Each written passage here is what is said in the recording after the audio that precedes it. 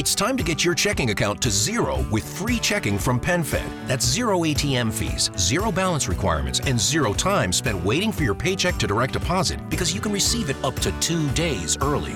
Open your account with just $25 and see how big zero can be. Apply online today at PenFed.org/free checking. Early direct deposit eligibility may vary between pay periods and timing of payer's funding. To receive any advertised product, you must become a member of PenFed, insured by NCUA. PenFed's got great rates for everyone.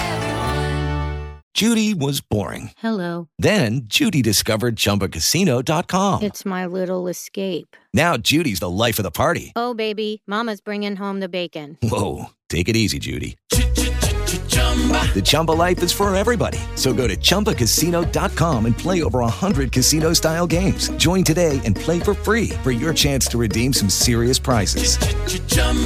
ChumbaCasino.com. No purchase necessary. Void where prohibited by law. 18 plus terms and conditions apply. See website for details. Your hospitality property needs direction, and it's up to you to choose that direction by setting goals that you can strive to accomplish. I'll show you how to start.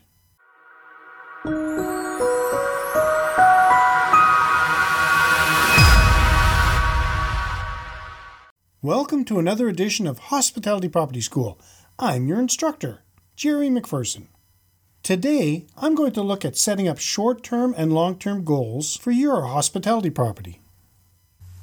Long-term goals can be a great motivator for self-improvement. They give you purposes that you can strive to accomplish. Some of these goals might be far-off dreams, probably the ones that inspired you to open your property in the first place. Short-term goals can allow you to stay on track toward attaining your eventual long-term goals. By setting goals, you will be more focused since you know exactly what you want. Accordingly, you will need to set both short and long-term goals. People who wrote down their goals were 42% more likely to achieve them than the ones who didn't. Telling a friend increases this rate to 78%. The first step in setting both long and short-term goals is to know exactly what you want. This means that your conscience should be clear before setting any type of goal, and you need to write it down. It's important to make realistic goals. I'll explain this in more detail right after a word from our sponsors. Okay, round 2. Name something that's not boring. A laundry? Ooh, a book club. Computer solitaire, huh? Ah, sorry, we were looking for Chumba Casino. That's right, ChumbaCasino.com has over 100 casino-style games. Join today and play for free for your chance to redeem some serious prizes. ChumbaCasino.com. No purchase necessary. Void where prohibited by law. 18 plus terms and conditions apply. See website for details. Lucky Land Casino, asking people, what's the weirdest place you've gotten lucky? Lucky? In line at the deli, I guess? Aha, in my dentist's office.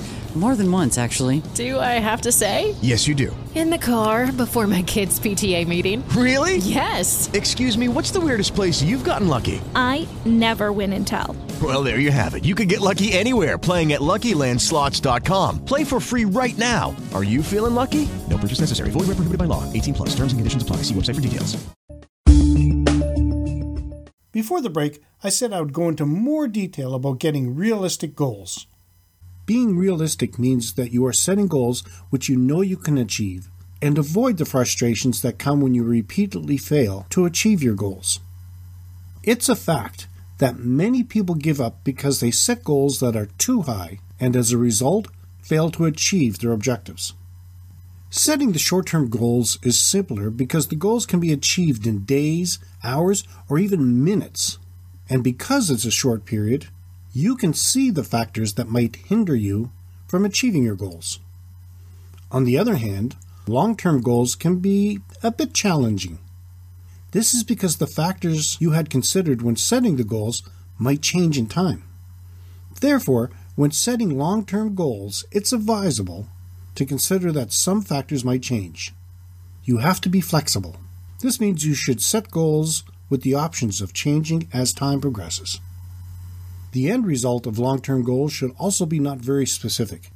Instead, your long-term goals should have a range. For instance, you can say in 5 years you want to reach a certain income level, or open 2 or 3 other properties. This will motivate you towards expanding your business without being too specific on the end results. So, how do you start? Well, you must have a vision. You must write down what you want your business to be in 3 to 5 years. These goals should include what you want in terms of market share, the number of employees, amount in sales, net worth of your company, your personal income. Does this make sense so far? Let me know in the comments. Reverse your steps. Think in backward steps. Once you know where you want to go, think about what needs to happen just before you reach each of your long-term goals. For example, if you want to achieve room sales of $1 million, before that you have to determine what you need to achieve to reach $750,000 in sales, and then keep working backward to present day, setting up dates for each step. Categorize your steps.